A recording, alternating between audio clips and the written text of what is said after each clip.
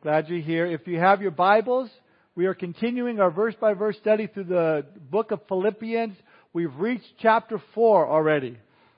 It's been 6 months. But hey, no.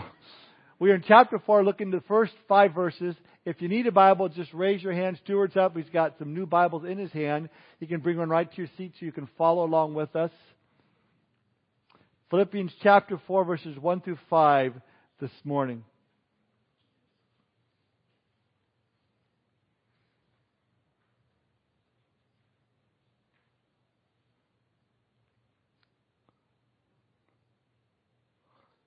Sounds like you're already there. That's great. It's quick.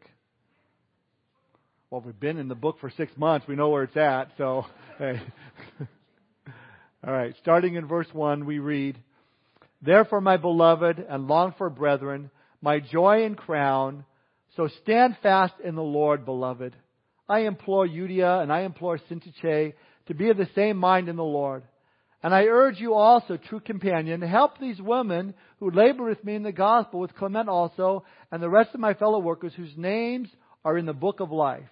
Rejoice in the Lord always, and again I say rejoice. Let your gentleness be known to all men. The Lord is at hand." The title of my study this morning is Dealing with Joy Robbers. Let's pray. Father, we thank you for this opportunity to gather together, to be in this place, to be in your word, and to know that your Holy Spirit desires to touch our hearts and speak to our hearts. And so, Lord, for our part, we just need to have open ears to receive all that you have for us. We also pray, Father, if there's anyone here that is yet to commit their hearts and life to you, Lord, to surrender their life to Jesus Christ, to accept their offer of forgiveness that you have for them. Lord, today would be the day of salvation for them. Lord, we thank you for this time together. We ask that you'd bless it. Keep us attentive to your word. In Jesus' name we pray. Amen. You know, there's all sorts of joy robbers that are out there. I think we know what they are. Joy robbers are things that just suck the joy right out of us. And you get up in the morning and you're feeling pretty good. You had a great night's sleep and you're ready for a fine day, and you're bouncing into the kitchen to get your cup of coffee, and you notice there's this huge puddle of water on the floor by your refrigerator. It's quit the night before, so you got to buy a new one. Oh man, it could be a joy robber. So you go, all right, clean it up. You're late to work, so you go a little bit faster than you should. Suddenly you see the flashing lights behind you. You drive away with that $100 ticket. That's a joy robber. So you get to work. Your boss informs you that the company is suspending all overtime, and you were going to use that overtime to pay for the new refrigerator and the ticket you just got. You're going, oh man, that's a joy robber. Joy robbers are the stuff of life, the curveballs that make us want to not get out of bed in the morning. The things that can turn our smiles into frowns. They can kill the spring in our step and start us popping the Advil, every 4 hours. So what do we do about them? I think about the old bumper sticker that used to say, "Life happens." And it does. Life happens. There's nothing we can do about that. Curveballs are going to keep coming until we get to heaven. Your life, my life, is not going to be perfect until then. We can't stop the stuff of life from happening, but we can be prepared for them so that when they do come, we don't allow ourselves to be ripped off, our joy to be robbed from us. Because listen, we all face battles. As Christians, we know we fight the big three: the world, the flesh, and the devil. But that battle is often closest to home. It's that regular, everyday stuff in life that we face. So Paul here in chapter 4 gives us ways to fight the battles we all face in life that rob us of our joy. In fact, most scholars look at the first 9 chapters of chapter 4 here as marching orders. Orders to be victorious over joy robbers. Notice he says in verse 1 there, stand fast. That's one exhortation. Going down further, he says, I implore. Another one, I urge you. Going down even further, he says, rejoice in the Lord. Further down, be anxious for nothing. Meditate on these things, these commands, these marching orders, these battle plans for us to fight against the would-be joy robbers in our lives. Well, let's look at how to deal with these certain joy robbers we find in our text here, specifically in verses 1 through 5. If you're taking notes, we're going to see 3 things. Number 1, dealing with detractors.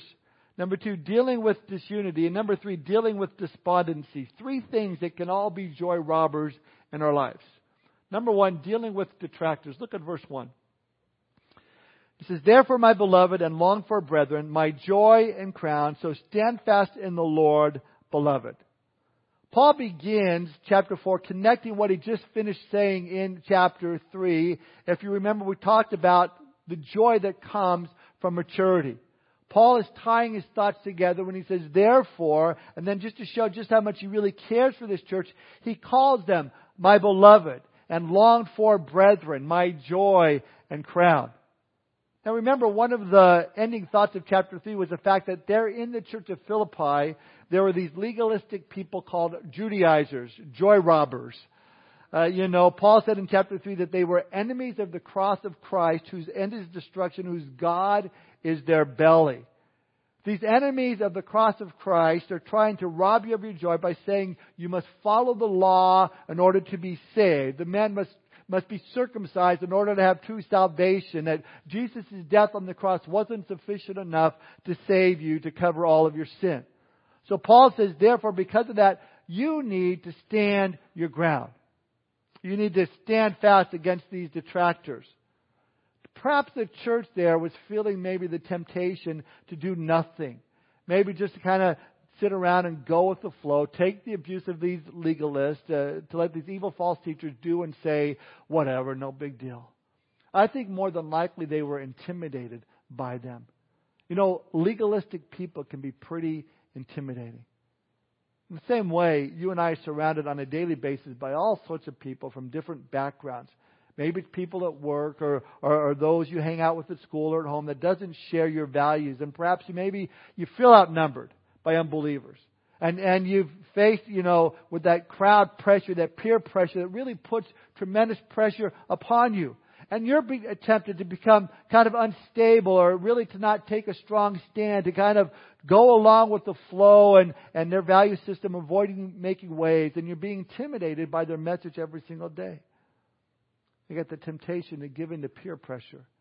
It's like the old fable that tells about the elderly man who was traveling with a boy and a donkey. As they walked through the village, the man was leading the donkey and the boy was walking behind. The townspeople said the old man was a fool for not riding. So, to please them, he climbed up on the animal's back. Well, they came to the next village. The people said the old man was cruel to make the child walk behind them while he enjoyed the ride. So to please them, he got off and set the boy on the animal's back and continued on his way. Well, then they get to the third village, and the people accused the child of being lazy for making the old man walk and suggested that both should ride. So the man climbed on with the boy, and they set off again. Well, in the fourth village, the townspeople were indignant at the cruelty to the donkey because it was made for, the two people were carrying him, and so frustrated, the frustrated man was last seen carrying the donkey down the road. Peer pressure is one of the strongest forces on earth, and the tendency is for us to become unstable, to give in. Paul says, don't do it. Don't give in to peer pressure. Stand fast. Let me tell you, today we are facing peer pressure like never before as Christians. It seems everywhere we look, our religious freedoms are being attacked. Sinful behavior is being accepted, while Christian beliefs and standards are being trampled on. Either by big businesses changing their bathroom policy to allow men to go into women's restrooms, to colleges and universities that hold very liberal, anti-Christian worldviews and push to silence anyone who disagrees with them, to the big push in the media world to promote and support immoral behavior. Put it all together and we see the Christian values are under attack like never before. In fact, a group known as First Liberty did an annual study on the hostility to religion in America, and they found that the rate of recorded incidents of hostility to religion has more than doubled in the last 4 years. They say that their research has uncovered what respected social scientists have called irrational hatred of conservative Christians by upper income, highly educated, influential sector of culture. Let me tell you, the battle is here. It's not coming. It's here. And it's facing the church today. It's here. Now, one option is, we could ignore the battle, pretend it doesn't exist. Another option is to cave into peer pressure, to compromise and just go with the flow because, that's just the way that the world is. Or the third option is to do what Paul says here, stand fast. Now, I'm not saying that we need to go and picket and boycott places that don't hold our Christian view. Because if that were the case, I think we'd only eat at Chick-fil-A, we'd only shop at Hobby Lobby, I would only buy clothes at Forever 21. I mean, it's like, I don't know where we'd buy your groceries, but because they're all Christian-owned companies. What I am saying is that we are in a battle. And we're not to let the godless or moral worldviews change us and cause us to compromise or cause us to rob us of our joy when faced with peer pressure. We must stand fast. Because there will always be enemies of the cross who will come in and try and pull you away from your relationship with the Lord. As with the Philippians, these false teachers were telling the church that their salvation was incomplete. They needed to do this and to do that, follow the law if they were truly going to be saved. In the same way, there will always be those that come knocking on your door and they want to sell you another Jesus other than the Jesus in the Bible. And they'll seek to bring confusion into your life. And they'll tell you, well, the Jesus isn't really God, but the Son of God. He's the brother of Lucifer. Or they'll tell you that, well, there's another testament to the Bible that was given to a man named Joseph Smith from the angel Moroni. Let me tell you, it's phony baloney, okay? It's not true. Paul says, stand firm. In fact, in the Greek, it's be immovable. Persevere, or most literally, be stationary. See, if we don't want to be a victim of a joy robber, then we must deal with these detractors. Now, of course, to deal with them, we need to know what is right and what is true, and we need to stick with it. We need to know our Bibles. We need to know God's Word. And we need to be ready, as Peter says in 1 Peter 3:15, to sanctify the Lord God in our hearts and always be ready to give a defense to everyone who asks for the reason of the hope that is in you with meekness and in fear.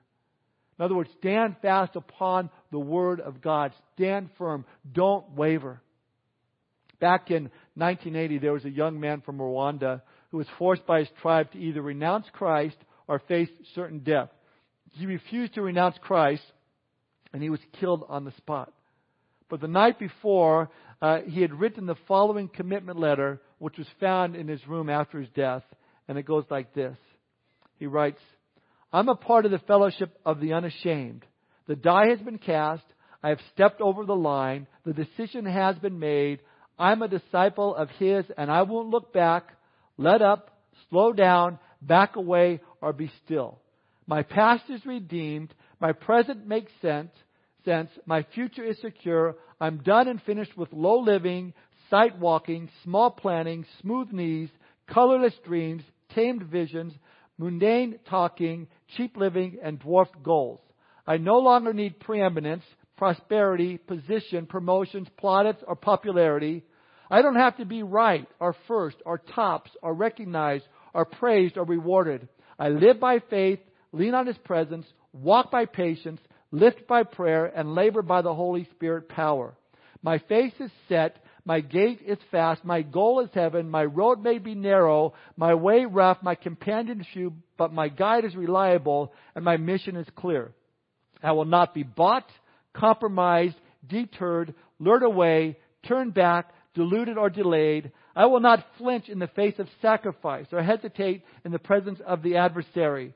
I will not negotiate at the table of the enemy, ponder at the pool of popularity, or meander in the maze of mediocrity. I won't give up, shut up, or let up until I have stayed up, stored up, prayed up, paid up, and preached up for the cause of Christ. I am a disciple of Jesus. I must give until I drop, preach until all know, and work until He comes. And when He does come for His own, He will have no problem recognizing me. My colors will be clear. I like that. It sums up the statement that Paul is saying here. Stand fast for the Lord. That's how you deal with detractors. You don't let them distract you. You stick with who you know and what you know. And this brings us to our second joy robber, which is dealing with disunity. Number 2. Look at verse 2. I implore Euodia and I implore Syntyche to be of the same mind in the Lord. So now we have a case of disunity between two ladies. Now, we've never heard of these ladies before because they're never mentioned anywhere else in Scripture. This is the only time that they're mentioned. Now, think about this. How would you like to go down in history knowing that your name was in the Bible for all to read because you couldn't get along with another lady in the church? Man. All because of an argument or a disagreement that you had with a brother or sister in church. I mean, to have your name mentioned in the Bible is one thing, but to be known as a woman who cannot get along, it's another. And I thought about this. If God were still writing in His Word, and He was going to put your name down in the Bible, what would He say about you? What would you be known for? What would the one thing that would be notable about your life that would be recorded? Well, we have these two ladies, Euodia and Syntyche, not getting along, not living in unity. Now, what's ironic is the meaning of their names. Euodia means sweet fragrance, and Syntyche means affable. I don't think they're living up to their names. Now, as we look back over Paul's letter, we see that all throughout his letter, Paul had been reminding the Philippians that they should walk in unity, knowing that if they do, it's going to bring them joy. He prayed for them in chapter 1 that their love for one another might abound more and more. In that same chapter, he exhorted them to stand fast in one spirit with one mind. Then in chapter 2, verse 2, he told them to be of one accord, of one mind. In chapter 3, verse 16, he said, let us walk by the same rule. Let us mind the same thing. Now we come to chapter 4. We now know why he's been repeating this message over and over and over again, because there's a unity problem. A problem between Euodia and Syntyche. So disruptive was this controversy between these two women that someone has said if the Philippians were Paul's crown, then Euodia and Syntyche had become the two thorns in Paul's crown. Paul knew that when two people are at odds in church, it doesn't just affect those two people. There's a ripple effect. Their disharmony affects their friends and their friends' friends and their friends' friends, and the small circle gets bigger and bigger. They needed unity. It's been said that two chickens tied at the legs and thrown over a clothesline may be united, but they don't have unity. That's why God takes this issue of unity so serious.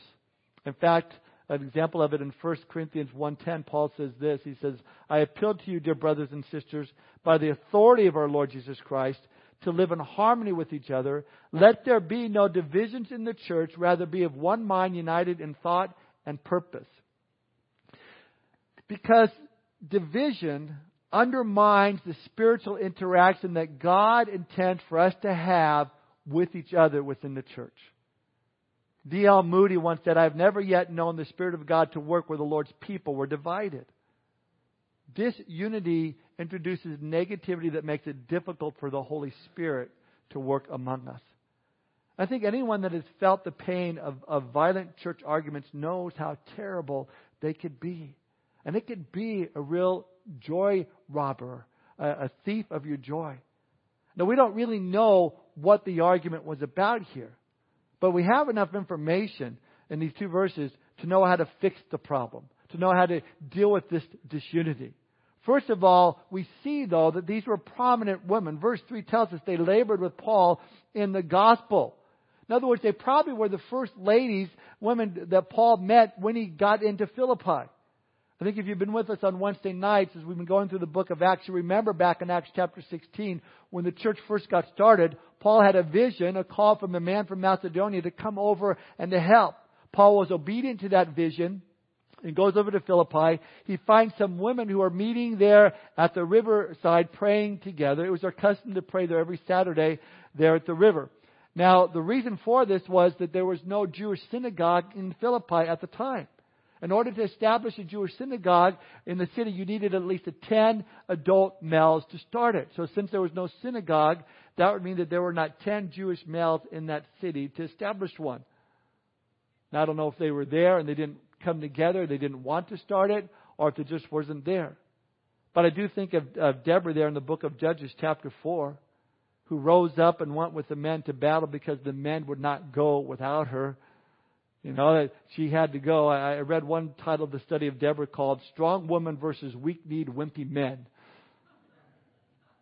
Talking about how men are not taking the spiritual leadership as they should, and so the women have to step and do maybe what they're not called to do because the men aren't doing it. Well, in the same way, in lieu of 10 men to step up and start a synagogue, the woman stepped up and said, we're going to meet. They go down to the river, there by the riverside. And among these women there who met for prayer was probably these two gals, Euodia and Syntyche, along with Lydia. You recall she was a seller of purple when she first gave her life to Christ. So see, these were, you might say, the founding mothers of the church. Paul really owed a debt to them and to the many women who had enough faith and enough courage to stay by the work and get it started in the early days. And you look back in the Christian faith, it would be hard to imagine what it would be like if it weren't the powerful influence of godly women stepping up and working. There are many godly women in our fellowship here. And I'm thankful for them, and they're a great blessing to me personally, but they're also a great blessing to us as a church. Now, with that said, the Philippian church that was started by women was now being torn apart by these two women. And there's a reason for this. And my point in this is Satan's most effective arrows, his hottest and most flaming darts and attacks, I believe, are against those who are the most effective, against those who are the most active for their faith. So if you can sit back and go, Satan really never hassles me, that's probably not a good sign. There's a reason he leaves you alone. You're ineffective. You're no threat to him. But if you're effective, and God is really using you, you can expect to be pulled into the fighting ring and get attacked. And these ladies, they fell for it. So how does Paul deal with it? Two ways. Number one, he faces it head on. Honestly, speaking the truth, faces it head on. Very strongly, very firmly, he says in verse 2, I implore you. Or another translation, I beg you. You need to deal with this. One translation puts it, I urge Euodia and Syntyche to iron out their differences and make up. God doesn't want His children holding grudges. See, the problem was they were both at fault. It wasn't just one person's fault. They were both to blame. And that usually is the case, by the way. Whenever there's an argument or a disagreement, both parties usually share some of the blame. And I've heard it all. I've done a lot of marriage counseling, and you'll hear, well, it's not my fault at all. It's all him. My only fault is I married him. And he'll say, well, it's not my fault. It's your fault because you married me. It goes back and forth. No, it's both your faults, and you need to recognize that. That's what Paul is saying here. But notice the solution. Paul says, here's what you need to do. Verse 2, you need to be of the same mind in the Lord. And I love that phrase, in the Lord. Paul uses it a lot. He used it here in verse 1 and again in verse 2. Be of the same mind in the Lord. Verse 4, rejoice in the Lord. He's not just kind of haphazardly throwing that phrase around. He's making a specific point. He's saying to these two women, in dealing with your disunity, you need to move your argument from the flesh to the Spirit. You need to look at this situation from a heavenly perspective. The one person you've left out of the argument is the Lord. Be of the same mind in the Lord. Make His glory your goal. Make His will your will. So Paul attacks this joy robber head on. He tells them the truth. They need to deal with this. And so should we. If you have a situation like that, man, go to the person involved or to the squabbling group involved and talk to them directly. Don't go to 40 other people who are not involved and tell them about it. Just go to the one person one-on-one directly and you settle your differences. And if that doesn't work, then you take it to the next step. Paul calls for backup here. That's number 2 in how to deal with disunity. Call for backup. If a battle is too big in the material world, police they call for backup. Officer needs assistance. There's nothing wrong with that. It's good. In the same way, spiritually, if the battle is going nowhere fast and the argument keeps going on and on, it could be time to call in backup. That's what Paul does here. Look at verse 3. He says, I urge you also, true companion, help these women who labored with me in the gospel, with Clement also and the rest of my fellow workers, whose name are in the book of life. Now, Paul makes reference to an individual named True Companion, asking this person to help these women. Now, we don't know who he or she is. A lot of commentaries think that this was an actual name of a person, true companion, because it translates as Syzygus. Maybe you can call him Gus for short. I don't know. Paul is asking Gus to help these two women work out their differences. Because he also mentions some other people specifically by name in this passage. So it seems to be the best translation. He's saying, I urge you, Syzygus, along with Clement and the rest of my fellow workers, to help these ladies get along. And here's why Paul says this. See, occasionally there exists a problem between two people that they just can't seem to fix. And it just seems to be getting worse and worse. And every time they engage and try to work it out, it becomes worse because more emotions get caught up in the situation, in the play. It's at that point where an objective third party must be brought in, where the emotions aren't there, where Paul is saying here. That's what Paul is saying here. Jesus speaks of this as well in Matthew chapter 18. But see, Paul's first approach was to deal with it head on, one-on-one. If that doesn't work, it might be time to bring someone on the outside of the situation to be brought in to help these two get along in the Lord, to resolve the issues. But Paul puts it this way in Galatians chapter 6, verse 1 and 2. Brethren, if a man is overtaken in any trespass, you who are spiritual, restore such a one in the spirit of gentleness, considering yourself lest you also be tempted. Bear one another's burdens and so fulfill the law of Christ. In other words, here you have a case for how to deal with disunity and not have your joy robbed. You get help. Call for backup. You have spiritual people helping other spiritual people resolve their differences with God's resources. That's what this is. So what do you do when you have a problem and you can't seem to resolve it? You can A, run to 13 of your friends and get them to agree with you, which seems like what these ladies were doing. Or B, you can get an objective, spiritual, mature third party to come in and help. Every now and then I'll get people that they'll come to me and they'll say, well, I did go to the counselor, but it really didn't do me any good. It really didn't help, So I went to another counselor. And they really couldn't help me either. So I've been to 3 counselors and none of them could help me. Here could be the problem. It's not the counselor, doing any good. You didn't hear what you wanted to hear from the counselor, so you left, searching to find what you wanted to hear. Or you say, that counselor actually told me that I was wrong. Can you believe that? The nerve of him. And then they had the nerve to back it up with Scripture. Can you believe that? Who do they think that they are? I'll tell you who they think they are. They're the ones trying to help you. They're the ones that God has placed in your life through the power of the Holy Spirit to try to help you get through that time of difficulty that you're having. Yes, biblical counsel is so needed today, but more so is men and women to have open hearts to receive that biblical counseling. Proverbs 18 verse 2 reminds us that fools have no interest in understanding. They only want to air their own opinions. In other words, a foolish person says, I don't care what you have to say. I just want to vent. Man, I just want to tell you what's on my heart. I'm going to do all the talking. Well, that doesn't deal with disunity at all.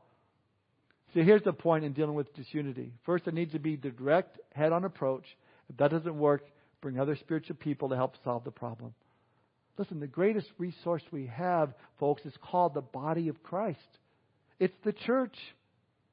In fact, one commentator said that this true companion is not just one person. He's talking about the whole church because verse 1 of chapter 1 says, to all the saints in Christ Jesus who are in Philippi, including the overseers and the deacons. In other words, each person in this church could have and should have felt that it was their obligation to help these two women live in harmony in the Lord. Let me say this, folks. There are people around you right now with spiritual gifts, with the fruits of the Holy Spirit in their life that could be of great help to you if we would just open up our life to them and stop trying to fight these battles alone. There's people around you. Share with them. Open your heart to them. Proverbs 12:15 tells us the way of the fool is right in his own eyes, but he who heeds counsel is wise. And that would have been a great scripture to give these two ladies in Philippi. Because they both thought that they were right in their own eyes. Listen, Syntyche, you know I'm right. Wise up. Well, you listen, Euodia. Euodia need to listen to me. You're the wrong here. Everyone was wrong here. I'm right. Each one thinking they were right in their own eyes, they've become fools. But he who heeds counsel is wise. See, if each person in the church had this common purpose of unity, the division would fall apart and joy would reign. The Lord would reign. Now I want to add one more thing that Paul reminds these two squabbling ladies here, and that is in verse 3. He says that all their names are written in the book of life. He says, help these women who labored with me in the gospel, with Clement, also the rest of my fellow workers, whose names are in the book of life. In other words, Paul is saying, let me remind you, you and I are going to spend eternity together, so you might as well learn to get along while you're still here on this earth. Your name is written down in the book of life. Revelation 20:15, John refers to this book of life when he says, and anyone not found written in the book of life was cast into the lake of fire. Remember when we had our studies to the churches, 7 churches, the church of Sardis, Revelation 3:5, Jesus said, he who overcomes shall be clothed in white garments, and I will not blot out his name from the book of life, but I will confess his name before my Father and before his angels. The book of life, it's important. It's important that your name is found in the book of life. David Jeremiah speaks of this book of life in his book called Escape the Coming Night. And he says concerning the book of life, I quote, this book is an amazing record. It will contain the name of every single person born into the world. If by the time a person dies, he has not received God's provision of sacrifice to remove his sin, his name will be blotted out of the pages. As each person steps forward, God will open various books pointing out what was required to have been accepted as a child of God. When he solemnly opens the book of life and begins to look down this immense directory for the person's name, his gentle hand will turn the pages, wishing to find the name of the accused. Paul is reminding Euodia and Syntyche, their names are there. Their names are in the book of life. It was his way of affirming that they were true believers and that they were going to spend eternity together and that they were indeed sisters in the Lord. And since they were going to spend eternity together, they needed to redeem the time and get along. Because verse 2, he says, you belong to the Lord, settle your disagreement. Listen, we don't know if we have tomorrow. As a church, we need to understand that all we have is right now, because that's what's important. We don't know when God is going to call any of us home. I mean, no one ever thinks that He's going to be them that's going to die suddenly. It's always the other guy, the other gal. But we should never take for granted and assume that we're going to live forever, because this could be your last week. This could be the last time that you will get a chance to be a part of this fellowship. This will be the last time that you have a chance to raise your hands in church to praise God. The last time you sing praise songs here. This could be, again, the last time you're part of this church. I don't know. I mean, I hope not. Unless it's the rapture. Then I hope for our sake that all of us are out of here. But right now, we have now. Right now, if you're a Christian, if you put your faith and trust in Jesus Christ, your name is written in the book of life. And right now you have a duty to pray hard, to minister strong, to sing with all your heart, and to get along with each other the best that you can. You get the idea. We've got right now. We know we have that. Tomorrow's grace is not a guarantee. So right now, let's all get together and get along. We've got right now. So Paul, in urging these ladies to unity, I think we remember that in the church of Ephesus, he had the same desire for them as well. He said this in Ephesians 4:1-3. He says this, I, therefore, the prisoner of the Lord, beseech you to walk worthy of the calling with which you were called, with all lowliness and gentleness, with long suffering, bearing with one another in love, endeavoring to keep the unity of the Spirit in the bond of peace. I like that word endeavoring there. It speaks of speed. It speaks of haste, of dispatch. It speaks of getting down to business. You see, there should be this eager enthusiasm for we as a people to maintain a sense of unity and peace. Not turmoil, not friction, not factions, but let's all stay together. We're to rush to stay together. Let me give you an illustration of this before we move to our final point. Let's imagine for a moment that you're in your house and you've fallen down and you can't get up. You don't have a clapper, okay? So you generally need some help. So you're in this place of pain. you're in the place, you're struggling, and you cry out, I'm hurting. And you stretch towards the phone, and you grab the phone, and you dial 911, and you're certain they're going to send help right away, because it's their job to do that. They're going to come, and they're going to give you their attention. But right now, in that station, the place that they call, that emergency vehicle is stalled. It's stopped. It's not going anywhere. Why? Well, because there's two guys right now, and they're there, and they're in front of the station, and they're kind of debating the best way to get to your house. Kind of goes like this. Well, he lives towards Nixon, so we can go up Battlefield Road to Campbell and then head down towards Nixon. No. That's not the way. My way is much better. We need to hop on the 65, go down to the 60, then get off on Campbell, then forget Battlefield, it's too long. No, I get it. Let's go up to Sunshine, go out towards Campbell, we'll cut across Sunset to get together. That's the way to do it. And the whole time you're laying down on the floor going, oh, no, pain and ouch. Now, for you to even think for a moment that while you're in that pain, that you have these professionals debating on directions, it would be devastating. Christians, that happens in the church all the time. There are people outside these four walls of this building, and they're in pain, and they're crying out for help. They're searching for answers, screaming for salvation. And in the church, we're going, I can't believe so-and-so said what they did. He called himself a Christian. And what about that new guy? I mean, what church did they come from? And I don't like the way he worships. I don't like the way she dresses. Come on, what are we doing? There are people in pain outside these four walls of the church, and in the church we're majoring on minors. Now, I'm not saying we do this as a church. We just happen to be here in the text here this morning. But the point is clear. Paul is saying, endeavor, make haste, get busy. Don't let the everyday issues that in life that come up rob us of our joy, cause division in our lives, that we lose focus on the world that so desperately needs to hear the gospel. So do your best to walk in unity. Why? Because we have so much in common. We've got the same God. We've got the same goal. We've got the same marching orders. We've got the same address. Our names are written in the book of life. So that when you find yourself in disunity with each other, robbed of joy, we should realize what we have in common, get along with each other. This brings us to our final point, dealing with despondency. Look at verse 4 and 5. Rejoice in the Lord always, and again I say rejoice. Let your gentleness be known to all men. The Lord is at hand. Now, as I said in the beginning of the study, these words are commands. They're marching orders. Paul is saying, in dealing with despondency, here's a solution. Rejoice. Rejoice. Now, that's not just rejoicing for the sake of rejoicing. It's rejoicing. Notice that it says, in the Lord. Again, I say rejoice. Now, why does Paul say that here?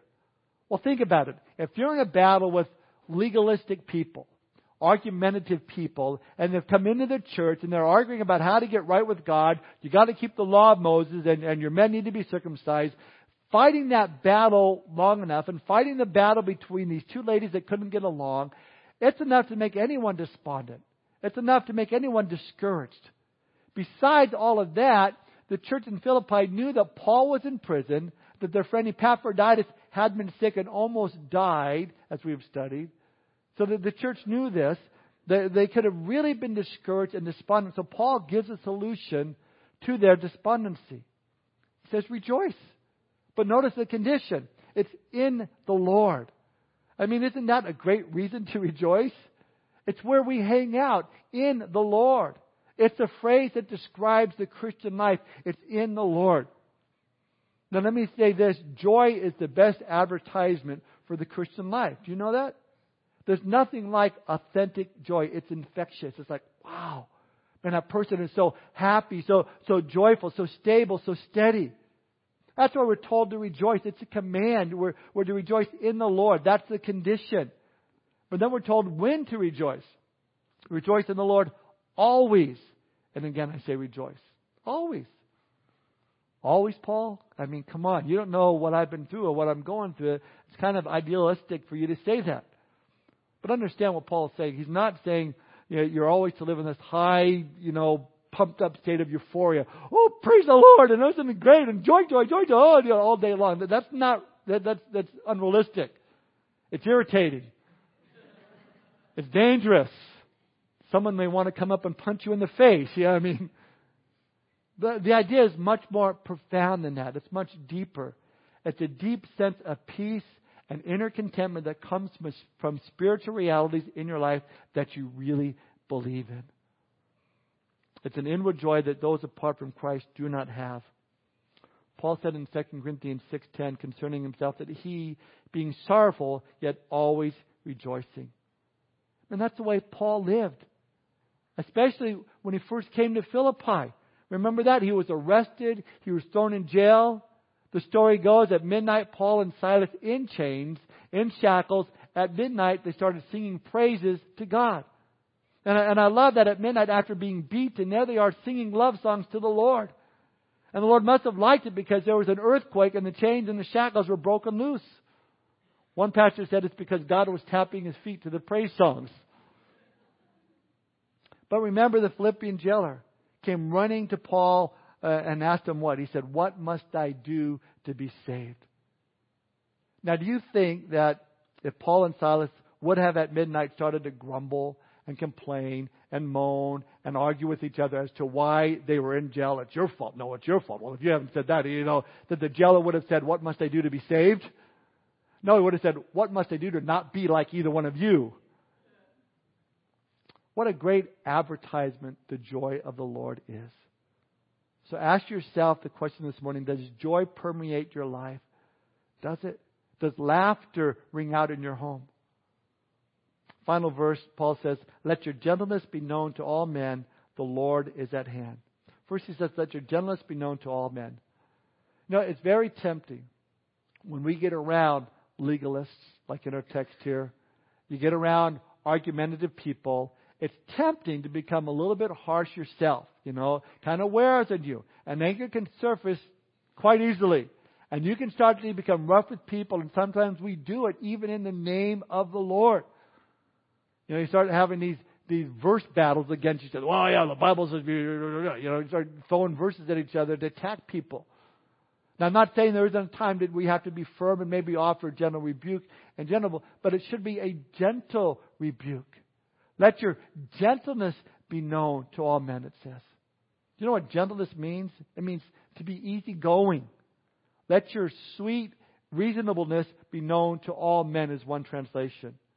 It's a word that describes leniency and mercy to people who have sinned and are at fault. Very important in Philippians to hear, especially after having those two argumentative women in their midst. Help them. Yes, definitely. Stand up against false teaching. Absolutely.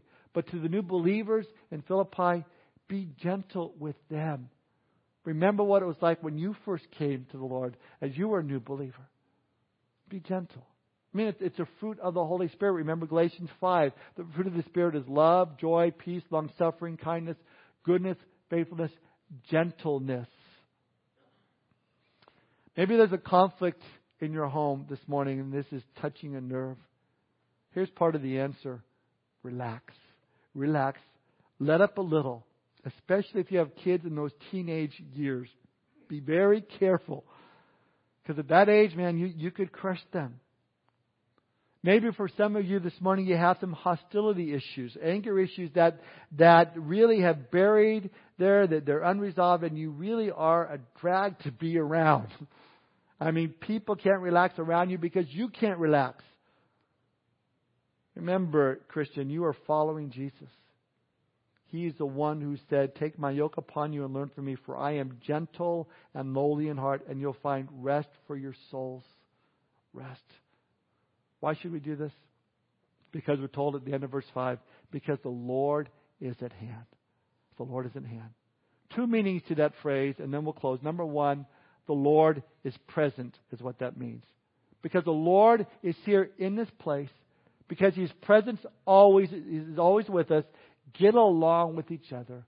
Seek to please Him. Be joyful. But also the phrase, the Lord is at hand, is the Lord's return is very, very near. In other words, if you truly believe that the Lord can return at any moment, then it should affect the way that you live. It should cause you to live joy-filled lives. It should cause you to not be distracted by the things of this world, but to stand firm, walk in unity, and not be discouraged. In fact, the phrase, the Lord is at hand, can also be translated, Maranatha, the Lord is coming. Man, that's quite wonderful. And that should cause all of us to rejoice. So as we close, do you have joy? Are you a victim of the joy robber? Kind of like the McDonald burglar, the McBurglar, whatever it's called. The joy robber, I don't know. Maybe you need to deal with some disunity that you experience with a brother or sister. I encourage you today, make things right before Jesus comes back. The worst thing you want to be, and I've shared this before, the last place I want to be is arguing with my wife when the Lord comes back. I said to you, you said it. Oh, hi, Lord. What were you saying, Tom? Nothing, Lord. Well, you don't want to be there. You see, I encourage you today to make things right before Jesus returns. See, the best hope that we have against anything that would seek to steal our joy is to know that God loves us and He is returning for us very, very soon. Are you ready for His return? As I said, none of us are guaranteed tomorrow. We only have right now. And if you don't have a relationship with Jesus Christ, I pray that you would come to know Him this morning as your Lord and as your Savior. And then you will experience a joy that you've never experienced before in your life. The joy that comes from knowing Jesus. How do you do it? Admit you're a sinner. Be willing to turn from your sin and put your complete faith and trust in Jesus Christ as your Lord and Savior. He'll pardon you. He'll forgive you of your sin, everything you've ever committed. He'll make you born again, give you new life, and you can start experiencing this joy that we've been talking about. The Bible says, behold, now is the accepted time. Behold, now is the day of salvation. If you don't know Christ this morning, I encourage you to give your life to Him. Experience that joy. And as soon as service is over, the elders are up front. They're up front after every service. I encourage you to come up, talk to them. Tell them, hey, I want to give my life to Christ. They'll pray with you. They'll give you a Bible. They'll help you in that walk with the Lord. To the rest of us, don't get distracted. Stay away from disunity and be encouraged. Let's pray. Father, we thank you for this time. We thank you for your word. How powerful it is, Lord, to affect our lives in all the areas of our lives, Lord, but even some of these areas that are really close to our hearts and close to home. Lord, the problems that we get when we get discouraged and we lose our joy, or when we have conflicts with brothers and sisters in the Lord. Lord, or when we are tempted to give in to peer pressure. Lord, you've given us your Holy Spirit to stand firm upon you, upon your word. Help us to do that, Lord. Help us to seek help from counsel, from other strong believers if we need that, Lord. Lord, because we want to glorify you. We want to be ready for your return. And Father, I pray right now, if there's anyone here that's not ready for your return, but they want to be, they want their sin forgiven, they want to be born again, I pray, Lord, that they would not leave this place without making that commitment to you today. That they would take the step forward, they would come and talk to one of the elders, one of the leaders here, and give their life to you. So important, Lord, knowing that your return is near. Lord, give us that joy that we long for. Help us to keep our hearts and mind focused on you, remembering it's all through your grace and mercy that you saved us. Nothing of ourselves, it's all you. Thank you for that. In Jesus' name we pray. Amen. Let's all stand with